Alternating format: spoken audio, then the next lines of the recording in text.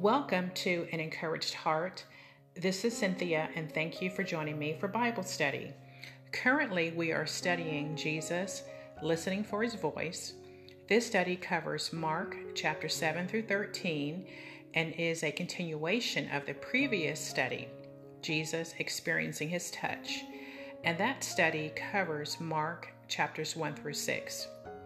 If you are new to my podcast, I encourage you to go back and listen to not only the last Bible study, but several others that I hope will be a blessing to you. And just so you know, you can find the following Bible studies on my podcast: Living Victoriously in Difficult Times, Being a Disciple, Counting the Real Cost, Loving God and Others, The Heart of True Faith, and Jesus Experiencing His Touch. You can purchase any one of the Bible study workbooks by simply going online to Precept Ministries. The books are part of Precept's 40-minute Bible study series. I have included a link to their website in the description section of each episode. Also, you will notice as I read through the text, I will ask you to mark keywords and phrases. This method of Bible study allows us to carefully observe the text so that we can more effectively understand and interpret God's Word. And now, please open your Bibles and join me in a word of prayer. Dear Heavenly Father, thank you for today, and I ask that you would help us to open up our hearts and minds so that we can hear from you clearly. Thank you, Lord, for this opportunity to come together to study your word. We give you all the praise and the honor in Jesus' name. Amen. For those of you who have the workbook, I'm beginning on page 47, and that is for week 4. And there is some notes here that I'd like to share with you to introduce you to week 4. And it says, if someone were to ask you, why did Jesus really come? What would your answer be? If they ask you what is expected of a follower of Jesus Christ, would you give them a straight answer, the uncompromised truth that it means making God's priorities our own, laying down our own dreams and desires to follow Jesus, or would you try to soften it to get them to buy into Christianity?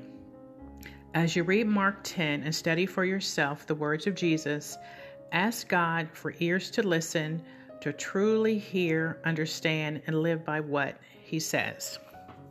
Okay, in the observation section, it says to read Mark chapter 10, verses 1 through 12 aloud.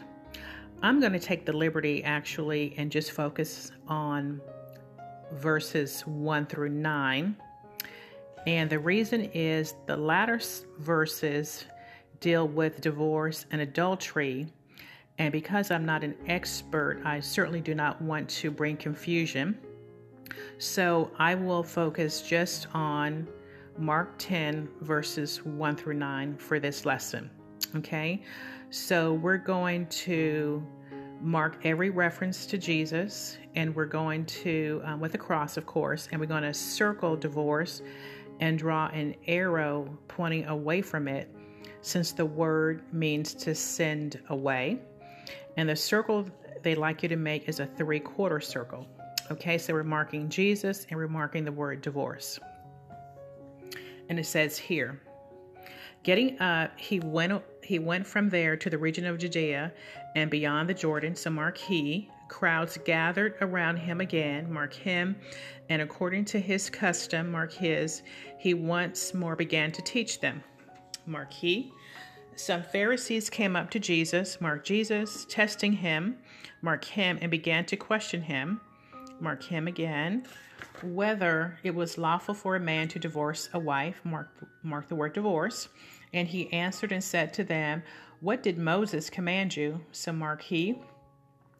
They said Moses permitted a man to write a certificate of divorce and send her away, mark divorce. But Jesus said to them, because of your hardness of heart, he wrote you this commandment, mark Jesus. But from the beginning of creation, God made them male and female. For this reason, a man shall leave his father and mother, and the two shall become one flesh. So they are no longer two, but one flesh. What therefore God has joined together, let no man separate. Okay? And looking at the first question, it says here, what is the situation in this passage? What question did the Pharisees pose to Jesus and why? Well, there was a crowd gathered around Jesus, listening to him teach. And again, it says here that according to his custom, he once more began to teach them. And it says here, some Pharisees approached Jesus with the intent to test him. They asked if it was lawful for a man to divorce his wife. Okay, moving on to the next question. Look at verses 3 and 4. How did Jesus respond, and what did that make the questioners do? Jesus asked them, what did Moses command? So he responded with a question. The Pharisees were quite familiar with the writings of Moses. Their lives were devoted to the Torah, which are the first 5 books of the Bible and often referred to as the law. So being familiar with the writings of Moses, they answered their own questions, which we see in verse 4. And that is, they said Moses permitted a man to write a certificate of divorce and send her away. So Jesus went directly to the Word of God to respond to the Pharisees. The next question says, then what did Jesus do in verses 5 through 9? Jesus explains why Moses wrote the certificate of divorce. It was because of the hardness of heart of the people. He further explains that God created male and female. They would become one flesh, no longer two, after leaving mother and father. They were joined together by God and were never to be separated. So it was God's intent for marriage to be a permanent union. Okay. And the last question is, what can you learn from Jesus's approach that you could apply when anyone challenges or tests your beliefs? Jesus asked the Pharisees what they knew from God's word. Therefore, we are to base our discussions with others on the word of God alone and not on man's opinions or what is politically correct or accepted in today's culture. Okay? And before I conclude today's lesson, there is a notation here on page 49, and it says here, this is not the full teaching on the subject of divorce and remarriage. If you want to study the subject for yourself from the Word of God, we highly recommend our course on Marriage Without Regrets. It is a powerful and thorough study of the entire subject of marriage, including divorce and remarriage, and is available in numerous languages. You can find those if you were to go to precept.org. We also offer 2 40-minute studies you might find helpful: Building a Marriage That Really Works and Finding Hope After Divorce. I am going to conclude our study for today. I pray that today's lesson was a blessing to you.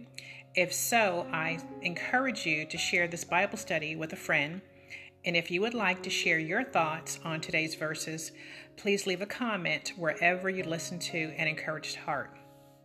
For those of you who are new listeners, you can find An Encouraged Heart on YouTube, Facebook, Twitter, Spotify, and several other social media platforms.